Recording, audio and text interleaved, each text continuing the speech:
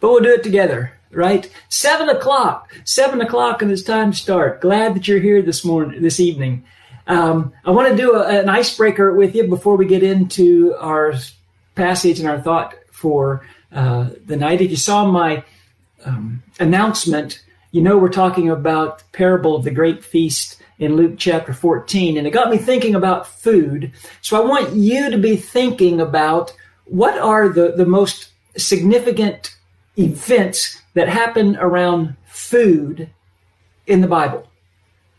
I always joke and say that when I find lists, it's just somebody in their basement that came up with the list. Well, I wasn't in my basement, but I was in my office today, and I came up with my own list of what I think are the 10 most important events in Scripture that kind of happen around food. And what I started to realize was there's a lot of things that happen in Scripture around and involving food or a meal. But I came up with my own top 10 list, so I want you to be thinking about that as well. I think it was last week I was talked about kindness, and I asked, who would you say are the kindest people in Scripture? And I gave you a list. And then I went back and read the comments, and somebody said, Dorcas. Now, how did we miss Dorcas? And somebody said John, the apostle of love, the one that took on the responsibility of looking after Mary. How did you miss John? So I'm sure I'm not going to have the same list as you, but be thinking about some events that happen around food. Post them if you can think of some that you think ought to be in a top 10 list. But here's mine. The top 10 food moments of the Bible. Number 10, I've got Mephibosheth invited to eat at David's table. And you probably wouldn't have that on your list, but it's just a story that I've always loved, and it's such an amazing story of grace. And David is like my hero. And so I put Mephibosheth invited to sit at David's table. Number 9, Jesus eating with tax collectors and sinners. It happens pretty often in Scripture, but it certainly speaks to who Jesus was and where his heart was. So I put Jesus eating with tax collectors and sinners as number 9. Number 8, this one probably won't be on your list either, but I put Boaz, first allowing Ruth to glean and then inviting her to a meal. It's just it's a touching story. And so that's sort of my romantic entry, Boaz and Ruth. Number 7 on my list of the top 10 food moments in Scripture, the killing of the fatted calf in the parable of the prodigal son. And yeah, I know it's a parable, but it's such an important teaching about the banquet and the meal and the fatted calf. In fact, killed the fatted calf has made its way all the way, into our dictionary and our way of talking. Number 6 on my list of top 10 food moments, Jesus fixes breakfast on the beach in John chapter 21. The disciples are out fishing, and he has a meal waiting for them, and he asks Peter 3 times, do you love me? I thought that's a pretty significant event. Number 5, Jesus feeds 5,000 people with 5 loaves and 2 fish. Or Jesus feeds 4,000 people with 7 loaves. Or the changing of water to wine, or Elijah and the widow of Zarephath, whose oil and grain never run out. Any miracle dealing with food, I've got at number 5. Number 4 on my list of top 10 food moments, the Passover in Egypt. Pretty significant event involving food. Number 3 on my list, Peter's vision of a sheep being lowered down full of unclean animals, and God telling Peter, kill and eat. And Peter said, I can't eat those things. I've never eaten those unclean animals. And God said, if I say it's clean, it's clean. Again, a turning point for people like probably you and definitely me. Number 2 on my top 10 food moment lists, I put Adam and Eve eating the apple all the way back in the book of Genesis. And you're thinking right now, it's not an apple. The Bible doesn't say it's an apple. I know, I'm just messing with you Wednesday nighters, but it was some kind of fruit. So I've got it as number 2. And for me, the number 1 food moment in the Bible, I put the Last Supper. It's got to be on the list somewhere. And I won't argue with you, but I'll stand pretty firm on my decision to put it at number 1. It's kind of a subjective list, I guess. When you think about it, some of the most significant food moments in Scripture are actually things that aren't eaten. There's so much times that we see Jesus and his disciples fasting and praying. There's probably a lesson there when we think about food. And then you think, too, that Jesus uses food as a metaphor pretty often. You might have put Jesus as the bread of life. Almost put that as number 1. But I thought that's more of a metaphor. But still, I think it would have certainly deserved a place on the list. In John chapter 4, Jesus tells the disciples, I have food to eat that you don't know about. And he says, my food is to do the will of the Father. So Jesus refers to food quite a bit. We're in this series, That's What He Said, talking about the teachings of Jesus. And again, if you're just jumping on, we're going to be in Luke chapter 14 tonight. And for the most part, we're going to stay right there. So you can open up your Bibles to Luke chapter 14. I think it's a timely discussion to have. I think just for what's going on right now, it's a good teaching of Jesus to think about. And I'll encourage you, as always, first let us know you're there. Let each other know you're there. I think it's kind of encouraging to see other people that are, hey, I'm here and I'm listening, and kind of sharing in the thought process with each other. And then also be sure and post in the comments what comes to your mind, kind of what this scripture is saying to you this time around. It's a passage that if you're here on a Wednesday night, you've read it, you've studied it before, but there's a lot of good teaching here. You think about how much of our lives revolve around food. So much of what we do kind of revolves around food and revolves around meals. When we get together with friends, what do? We eat. Think about how many business deals are conducted over lunch. You think about all the bonding that goes on with families, sitting around a meal at home. You always hear people say, "Oh, that's the problem with America. We're not eating dinner together." And there might be some truth to that. This is a time for the family to share and to bond. When we were in Tallahassee, Martha came home one evening and said, "Hey, you want to be in a supper club?" I said, "Nope. It's a supper club." She goes, "We're going to get together with some other couples and go to each other's house once a month or something and just have a meal." I said, "Yeah, okay, sure." And actually, it was such an enjoyable thing just to go to other couples' houses and just have a meal together. There's just something that happens around a meal. In fact, if you've ever been to my house, if you've ever been in my little dining area, you know that we have this picture on the wall, kind of a thing that says the fondest memories are made while gathered around the table. And it's signed by all the couples who are in our supper club. And it brings back great memories. In Luke chapter 14, the text we're going to be in tonight, there's actually 5 different references to food in this one chapter. The chapter begins saying that Jesus is at the home of a prominent Pharisee for a meal. And then Jesus talks about a wedding feast and where you should sit when you go to a wedding in the feast. And then he talks about who you should invite into your home when you have a meal. At the very end of the chapter, he talks about salt and how important it is for salt to be salty. But in the middle of the chapter there, he tells a story. And it's the story that we're looking at tonight, the story of the great feast. And the story that Jesus tells is actually predicated on a statement that is made while Jesus is in this home of a prominent Pharisee. Luke chapter 14, verse 15 is where I'm picking it up here to begin with. Luke 14:15. When one of those at the table with him heard Jesus talking about who you should invite, to your table, he said to Jesus, "Blessed is the man who will eat at the feast in the kingdom of God."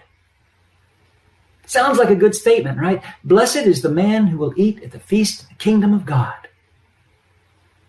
Now, we know that Jesus is in the home of a prominent Pharisee, so it's pretty safe to assume that everybody in the home, everybody at the table here is Jewish.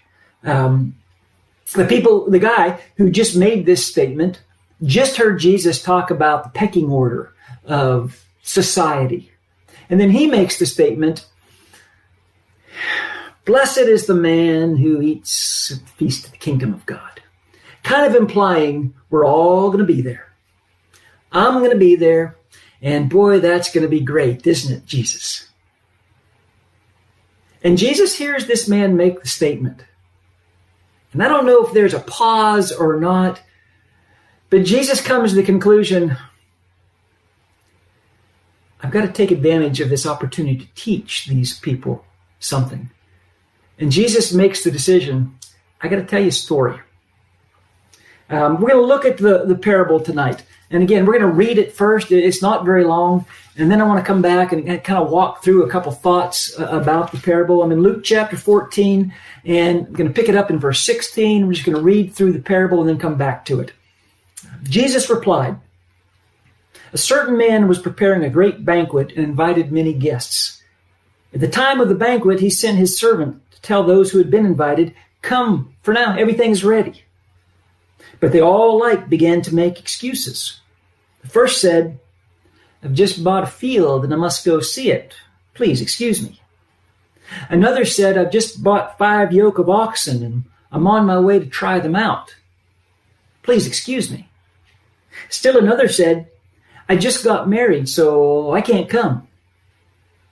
The servant came back and reported to his master. Then the owner of the house became angry and ordered his servant, 'Go out quickly into the streets and the alleys of the town and bring in the poor, the crippled, the blind, and the lame.' 'Sir,' the servant said, 'what you ordered has been done, but there's still room.' Then the master told his servant, 'Go out to the roads and country lanes and make them come in, so that my house will be full. I tell you, not one of those who were invited will get a taste of my banquet.'" Now, I'm not necessarily wanting to pick apart the parable tonight, but there are a couple things that we ought to at least agree on, just sort of a baseline here. We know that the master, the one giving the banquet, represents God. Okay, we know that the banquet represents the kingdom. We know that those who were invited originally represent Israel, Jews. The servants are the messengers of God. And those who are invited later, those who are less qualified, represent people who aren't Jewish. But I think it actually goes deeper than that. And again, I don't mean to pick apart the parable, but what I do want to try to do tonight is, what's this mean to me? Why has the Holy Spirit kind of put this in front of me tonight? You know, what do I need to be paying attention to personally? I mean, if we just figure out who the players are and what the parable might mean, we've killed 45 minutes or so, but what good does that do? So I want you to be thinking about, what's God trying to tell me tonight in this parable? Let's go back and kind of walk through it. Verse 16, Luke 14, but I'm in verse 16. Jesus replied, "A certain man was preparing a great banquet and invited many guests. At the time of the banquet, he sent his servant to tell those who had been invited, 'Come, for everything is now ready.'" In the ancient world, this idea of a banquet, it was a big thing. It would have been a tremendous privilege. It would have been a tremendous honor for someone to invite you to a banquet. Ready to invite you to any meal, but especially a banquet. It's hard for us to kind of understand that. If you were to come to my house right now, Martha could feed you. She could get something together, and it'd be pretty good. She's a good cook. But if you just showed up on my doorstep right now, she'd find something for us to sit down and eat. Why? Because I got a pantry that's got a bunch of food in it. And I've got a refrigerator and a freezer and a stovetop and an oven and a microwave. And if all else fails, Burger King and McDonald's aren't very far away. I mean, we would find something to eat and we'd sit down and eat together. People in the ancient world wouldn't have been able to even comprehend any of that. To them, food was not a convenience. To them, food was something that you thought about all the time. Where's my next meal coming from? How am I going to get food? And to be invited to a banquet, it was tremendous honor. And you would have taken it seriously. Verse 18. But they all alike began to make excuses. The first said, I've just bought a field and I must go see it. Please excuse me. I can't come to the banquet. I bought a field. Today the story might go, we got inventory at work. I can't come. Verse 19, another said, I've just bought 5 yoke of oxen and I'm on my way to try them out. Please excuse me. So the first guy buys field, second guy buys 10 oxen. That's a pretty significant purchase. These are people obviously so far that have some means. They have some money, property, oxen. Be like me saying, my Mercedes is coming into the dealership tonight and I got to go pick it up. Which I don't drive a Mercedes, but then the third guy in verse 20, still another said, I just got married, so I can't come. To me, this seems like the best excuse of all. I just got married, so I can't come. This is a pretty significant life event, right? Fields can be bought and sold, animals come and go, but you don't get married very often. Hey, just got married. Seems like a pretty good excuse. And then I got thinking about it, and I thought, probably not a whole lot of women who would want to turn down an invitation to a big banquet, the home of a really rich person. I don't know. But what are the things that those 3 excuses all have in common? These are the excuses of the qualified, of the dignified. What do they all have in common? Well, one, all of the excuses are things that have already taken place. I've already bought the land. I've already purchased the animals. I've already gotten married. None of it's happening right now, so it's not really prohibiting me from coming to the banquet. But the other thing is, they're all 3 pretty legitimate excuses. They're pretty good excuses, right? And they're all 3 things that, nothing wrong with them. There's nothing wrong with doing business. There's nothing wrong with buying and selling things. There's nothing wrong with getting married. There's nothing immoral about their excuses. There's nothing that's bad or absurd. What it boils down to is all 3 of these people say, I'm really busy. I'm just really busy, and I can't come. And we ought to be able to relate to that, right? When you ask someone that you know pretty well, how's your week going? You're going to get one of 2 answers, probably some combination of the 2. How's your week going? They're going to say, great. And, or they're going to say, but man, am I busy. I'm just swamped. Work is crazy. The kids in school and trying to keep up with their schedule. Man, I'm exhausted. I'm just really busy. There's a book called Essentialism by a writer by the name of Greg McGowan. It is not an easy read, but he talks about breaking approaches to life down into the 2 categories. And the first category he calls an undisciplined pursuit of more. An undisciplined pursuit of more. And he says, this is the American way. This is what our culture conditions us to react. And this is how we're kind of taught as Americans to live. And you just fill up your schedule. You just fill up your plate. You take on more and more responsibilities, and you take on more and more hobbies, more and more things that just pull at you, and your time and your energy and your efforts, and you're stretched so thin doing so many things that you don't really do anything really, really well. And it can be really frustrating because we all want to live a life of purpose, but people who are kind of taking this undisciplined pursuit of more tact, it's like, I'm too busy doing everything else to live a life of purpose. And then the other approach that he talks about is the disciplined pursuit of less. And that sounds really counterintuitive, right? The disciplined pursuit of less. And he talks about the fact that with that, you start prioritizing what's important to you. And you say, this is important, but it's not as important as this. And I value this, but I don't value it as much as this. And you start giving more time and more effort to the things that you value the most, less time and less effort to the things that they're not quite that important to you. And what he says is, in order to do this, in order to say yes to the right things, you're going to have to say no to an awful lot of things that aren't necessarily the wrong things. You're going to have to say no to some things that there's nothing bad in of themselves. You just got to prioritize your life. You've got to say, this is what's most important to me. And this is where I'm going to spend most of my effort and most of my time. And I said it's counterintuitive, it's countercultural as well. But when you think about it, isn't that exactly what Jesus taught? Seek ye first the kingdom of God, and all these things will be added to you as well. Isn't that what Jesus said? Hey, seek first the kingdom and his righteousness, and all this other stuff is just going to fall into place. But most people, and I think most Americans for sure, but most Christians, we do it backwards. I'm going to seek first the stuff. I'm going to work really hard for the stuff. I'm going to work for all the other things.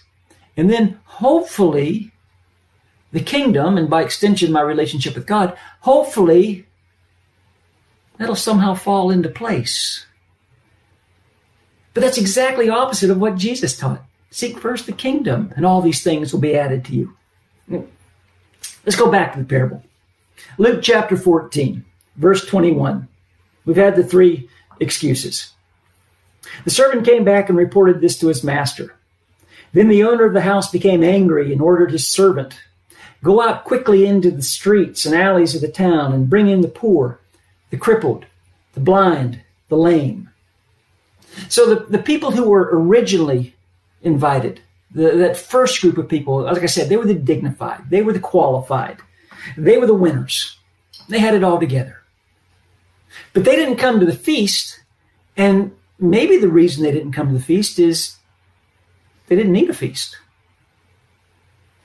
They weren't that hungry. No, these are people, like I said, they had some resources. They could buy land, they could buy animals, they could take on a family. So they're not that hungry.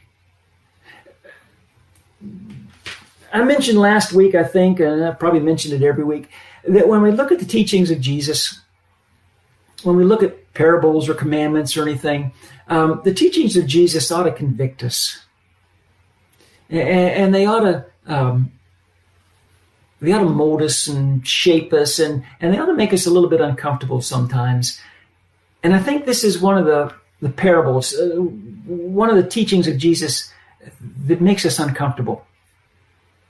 When I say us, I'm talking about Americans. I'm talking about those of us who are the qualified and the dignified. For obvious reasons. This parable made me a little bit uncomfortable, makes me a little bit uncomfortable. Verse 22. Sir, the servant said, what you ordered has been done, but there's still room. Then the master told his servant, go out to the roads and the country lanes and make them come in, so that my house will be full. I tell you, not one of those men who were invited will get a taste of my banquet. So the first group that was invited, they give excuses, and then the master says, extend the invitation, broaden the invitation. Now we're bringing in the unqualified, the undignified, the lame, the poor, the weak. We're inviting now those who don't belong. In fact, I want you to compel them, one version says. Make them come. Those people who probably don't belong. I want you to bring them in. Have you ever been in a situation where you felt like, I don't belong here? If you've lived long enough, you probably have. I remember back, Martha and I got married in Birmingham, Alabama on a weekend. On Monday morning, I went to work at 8 o'clock in the morning or 6 o'clock in the morning. So we didn't have a honeymoon or anything. We drove from Birmingham to Pennsylvania. But we did stop and spend the night in Nashville at the Maxwell House Hotel. Now, back in the day, the Maxwell House was one of the nicest hotels in Nashville. I think it's been torn down. I think they've got some new Maxwell House Millennial or something. Millennium, not Millennial. Back then, it was a really fancy hotel. They had this really fancy restaurant on the top floor that overlooked Nashville. And so I made reservations at the restaurant and a reservation at the hotel. And, it's going to be really nice. And we get to Nashville pretty late, and we go up, and we were eating in this really fancy restaurant. And I knew I was in a little bit of trouble when I saw the menu, and they didn't have any prices in the menu. So, okay, but hey, I just got married. So we have a really nice romantic meal, and we go down to our room, and it's a really big, fancy room, really nice. And as soon as we get there, Martha goes around this little corner kind of thing, and she's unpacking some stuff, and there's a knock on the door. And you remember this, right? I opened the door, and there's this guy standing there who obviously is dressed like an employee of the Maxwell House, and he's holding a bottle of champagne. And he said, "We understand you're newlyweds, and we want to offer you this bottle of champagne on complimentary of the hotel." Now, I don't drink, neither does Martha. And I'm like, yeah, I don't know what to do with a bottle of champagne, but, no, it's complimentary. And he's sort of forcing this bottle of champagne on me. So I take it, and he's standing in the hallway. I'm standing in my room, and I look at him and say, "Well, thank you." And he stands and looks at me like, and he doesn't move. "Thank you very much." And he's not moving. He's just staring at me. "I really appreciate that." And he doesn't move. And I very slowly close the door in his face. Martha comes around the corner and she goes, "What are you doing with that?" I said, "It's a bottle of champagne. They gave it to us." "What are we going to do with that?" "I don't know." She goes, "Did you tip the guy?" And I'm like, "Oh, okay." I told her, "You ought to know right now, you just married a very unsophisticated guy from Western Pennsylvania. And the sooner we get back to the hills, the more at home I'm going to be." So, yeah, I did not belong in that setting. But the master is making it very clear to his messengers, to his servants, I want my house full. I want my table full. I want to try something tonight. I have no idea if this is going to work. I figure there's a 50-50 chance this is going to work. If it works, great, fantastic. I want to try to show you a video clip tonight. And I'm going to tell you right up front, besides the fact that it's incredibly low tech, I want to tell you right up front, I did some research, and I think I can do this without breaking the law. I think the format and the form that I'm using and what I'm showing you, I think I'm doing it legally. If it turns out I'm not, somebody bail me out next week or something. But I want to show you a video clip that I think kind of meshes with this parable. It's Matt Klein's laughing at you. Matt Klein's laughing at me. You ain't seen nothing yet, Matt Klein. But it's from the 1991 movie, What About Bob? And some of you have never heard of that movie, but it starred Bill Murray as this really eccentric, really paranoid, obsessive-compulsive, just guy with all these issues, just incredible issues. And he goes to see all these psychiatrists, and he's so needy and so smothering, all they want to do is pass him off to the next doctor. So he ends up seeing Richard Dreyfuss. And he really connects with Richard Dreyfuss, but he starts smothering him with all his issues and all his problems. Richard Dreyfuss kind of escapes to a week's vacation at his vacation home. But Bob, Bill Murray, follows him. And he shows up one day on his front porch, needing therapy. I need it. And Richard Dreyfuss is just mortified. "What are you doing here? I'm on vacation. I'm not seeing patients. You can't be here." And he basically kicks Bob off his porch and said, "You got to leave. You got to go back. And so Bob leaves and he's headed back to town. But while they're on the porch, Bob endears himself to the doctor's wife and his daughter and son. And so the scene I'm going to try to show you is Bob walking back to town, and the daughter drives up and stops. They have a conversation, and I want you to listen to the conversation that they have. And she shares an invitation with them too. And I want you to listen to the invitation. Watch this.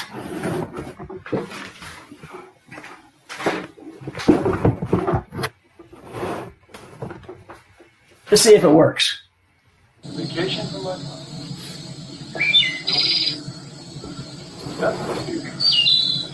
Nobody here. Leave me alone. I'm all by myself. There's nobody here!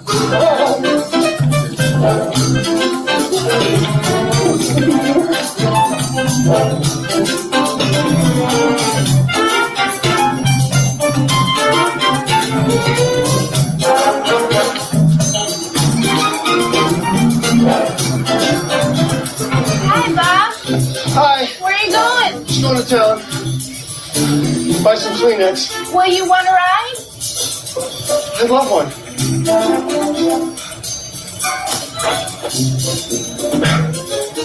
Do a lot of people use this car? Just us.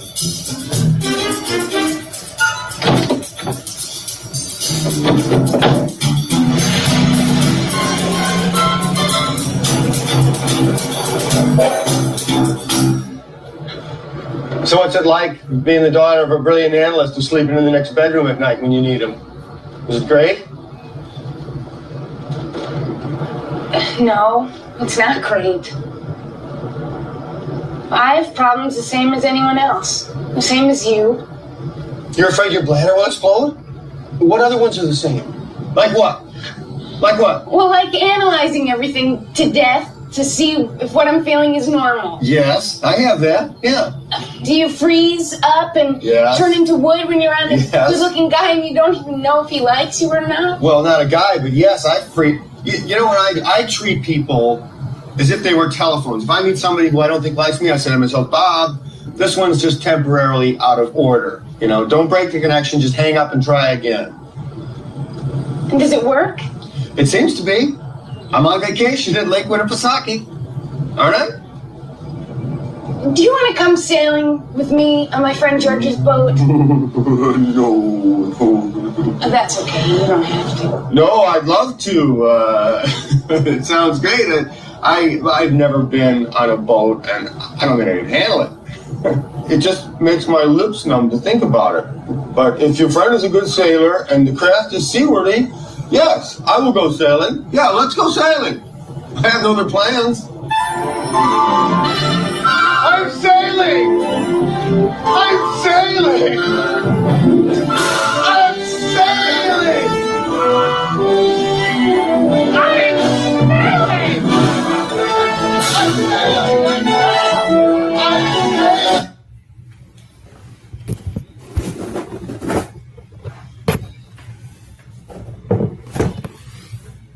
There you go. That's the get her done atmosphere there here at Todd Place. I don't know if you saw any of that. I don't know if you heard any of that or not, but kind of a silly scene. But I want to kind of tie that into the parable that we've been talking about. You know, everybody else saw Bob as just a nutcase.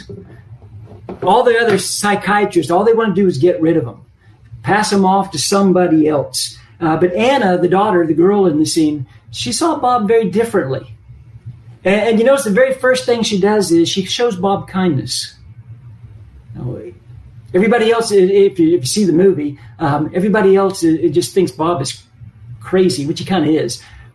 But she shows him kindness. Hey, you want to ride? And then she shows him respect.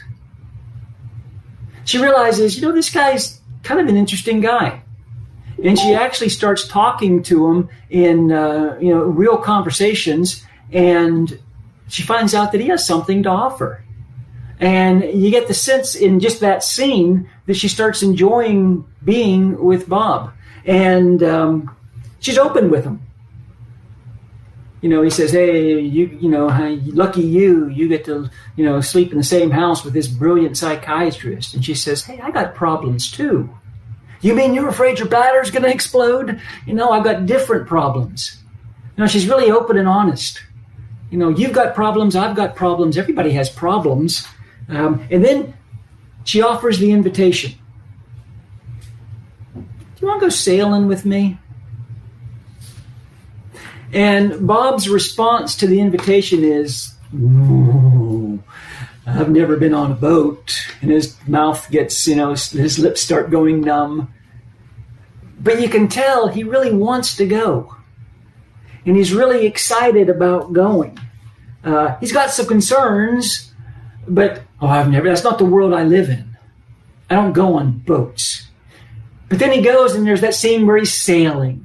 Albeit he's strapped to a mast with a bunch of ropes and he's covered in life preservers.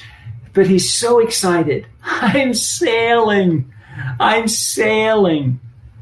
did you notice who was the most excited person on the boat? Without a doubt, it was Bob, right?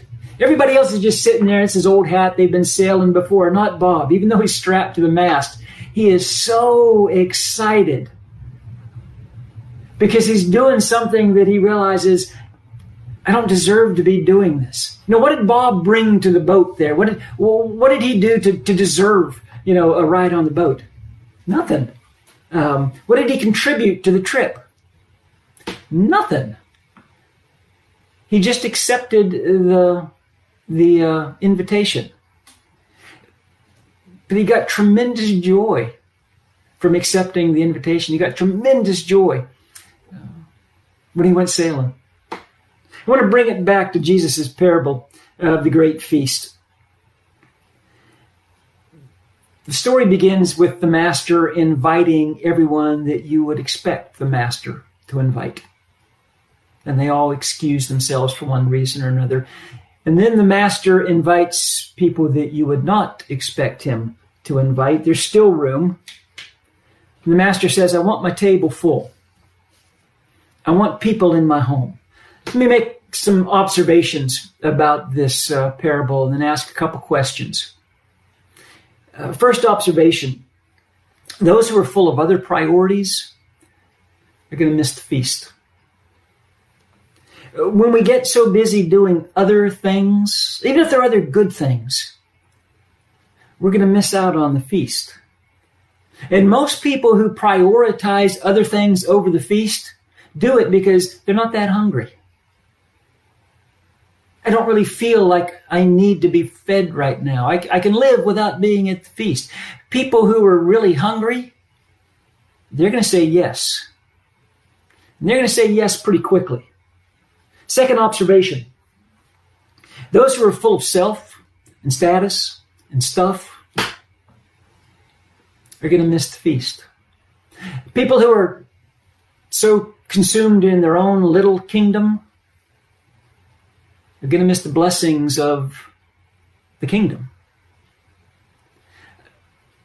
There's this lesson that we all kind of learn as we grow older. You certainly learn it in parenting, what to hold tightly to and what to start releasing and hold loosely. The self, the status, the stuff. You hold on to those things loosely. Not that they're bad in and of themselves, but you got to be ready to let those go. It's not the important things. The thing you hold on to tightly, seek first the kingdom. These other things will be added to you. If you're full of self and status and stuff, you're going to miss the feast. Number 3, it's when we realize just how empty we are that we can experience the fullness of the feast. Like I said, those who realize just how empty they were inside are going to say yes. Those who realize how much they need what the master is offering are going to say yes. Number 4, the feast is here and now. I think a lot of people want to make this parable about heaven somewhere, someday, somehow. But Jesus is talking about the kingdom. He's talking about the kingdom that's here and now. It's a story about accepting the goodness of God. It's a story about enjoying being at the table with the Master here, now. Enjoying being at the banquet with the Master, a seat at the table. It's about tasting and seeing how good the Lord is, right here, right now. And then finally, my last observation, none of us deserve to be at the table. In my announcement on Vital Concern in Facebook, I said, who deserves to be at the table? The answer is no one. None of us deserve a seat at the table. And for all of us who think that somehow we're a little more worthy, or for those of us who think that somehow someone else is a little less worthy, we don't understand sin, which is what makes us unworthy, and we don't understand God. I mean, to think that I am more worthy than someone else, you don't understand sin. You don't understand the consequences of sin. And you certainly don't understand the grace and the goodness of God. Also, there's no kids' table at the banquet hall. There's no kitchen table. We're all sitting at the same table. We're all sharing with the Master. And shouldn't we be excited about that? Shouldn't the very fact that we and everyone else received an invitation to the table? Let me ask you a couple questions. 2 quick questions. One's really easy. One's a little bit more difficult. First question, who's not welcome at God's banquet? That's the easy question, by the way. Who's not welcome at God's banquet?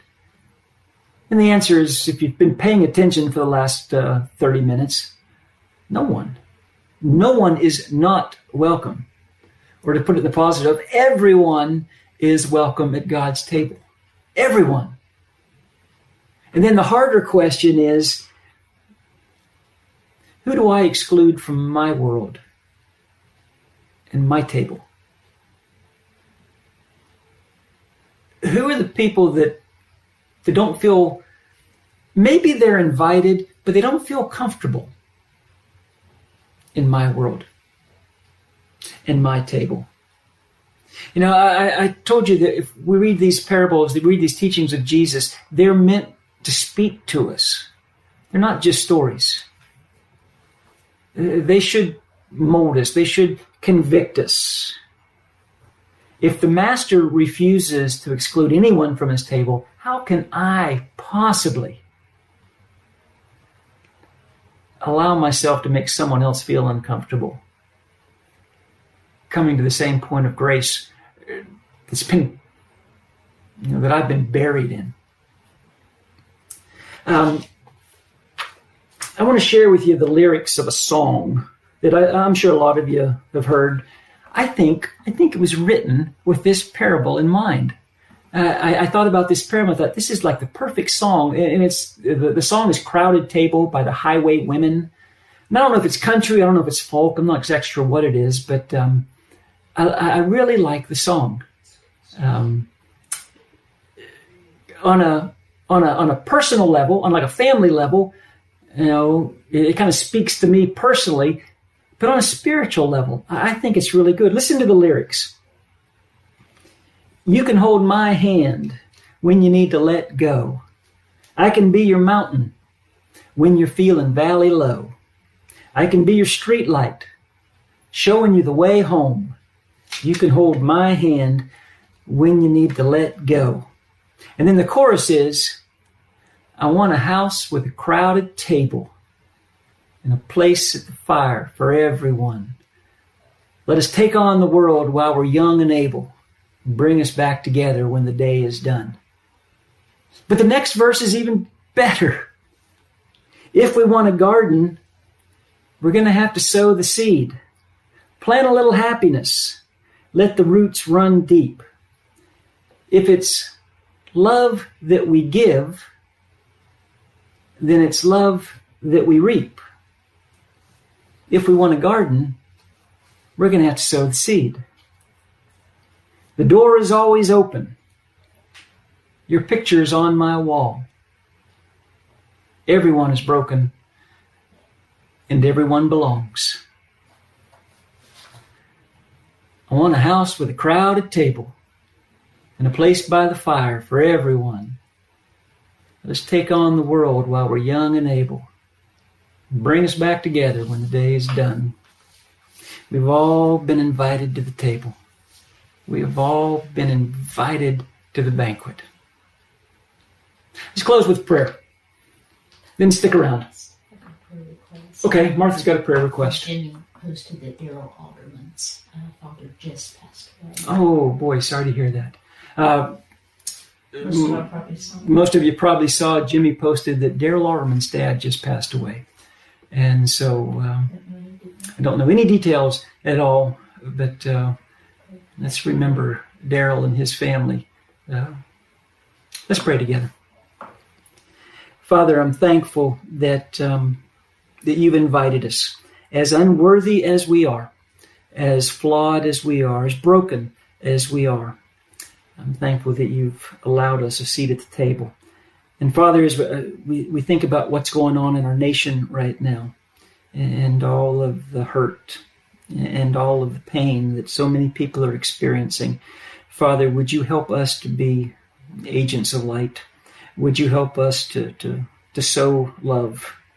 Would you help us to realize that we're all broken, and it's your grace and it's Jesus that heals, and would you heal our land? Father, we're especially mindful right now of the Alderman family and the passing of Daryl's dad. I pray that you'd be with that family in a special way as they go through a very difficult time ahead. And I pray that you would bless them with your peace and with your comfort. Father, thank you for the invitation, and thank you for the price that was paid and the sacrifice on the cross that Jesus made to allow us to sit down at your table. It's in his name that I pray. Amen. Give me my phone, Martha. Couple quick updates before we go. Again, stay tied into Vital Concern and the website and Facebook page on all the things that are going on and all the things we need to be aware of. I'm going to mention again, if you're not part of a virtual group, you're missing out.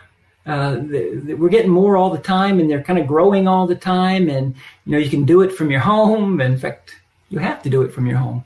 But be a part of that. Thanks for being with us tonight. I want to leave you with a song. And you can leave now, or you can listen to the song. You probably already know it. You already know the words to it.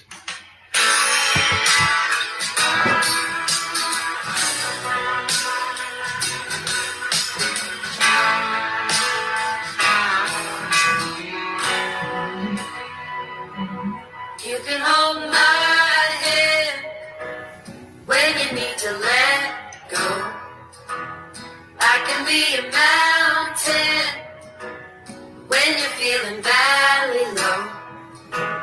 I can be a street light showing you the way home. You can hold my hand when you need to let go.